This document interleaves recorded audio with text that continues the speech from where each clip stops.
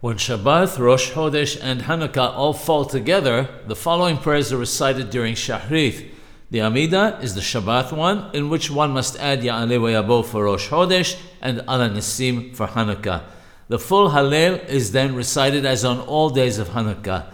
3 Sefrei Torah are taken out. 6 men read the weekly parasha from the first. The 7th reads the portion for Shabbat Rosh Hodesh from the second one, followed by Kaddish Le'ela, a half Kaddish.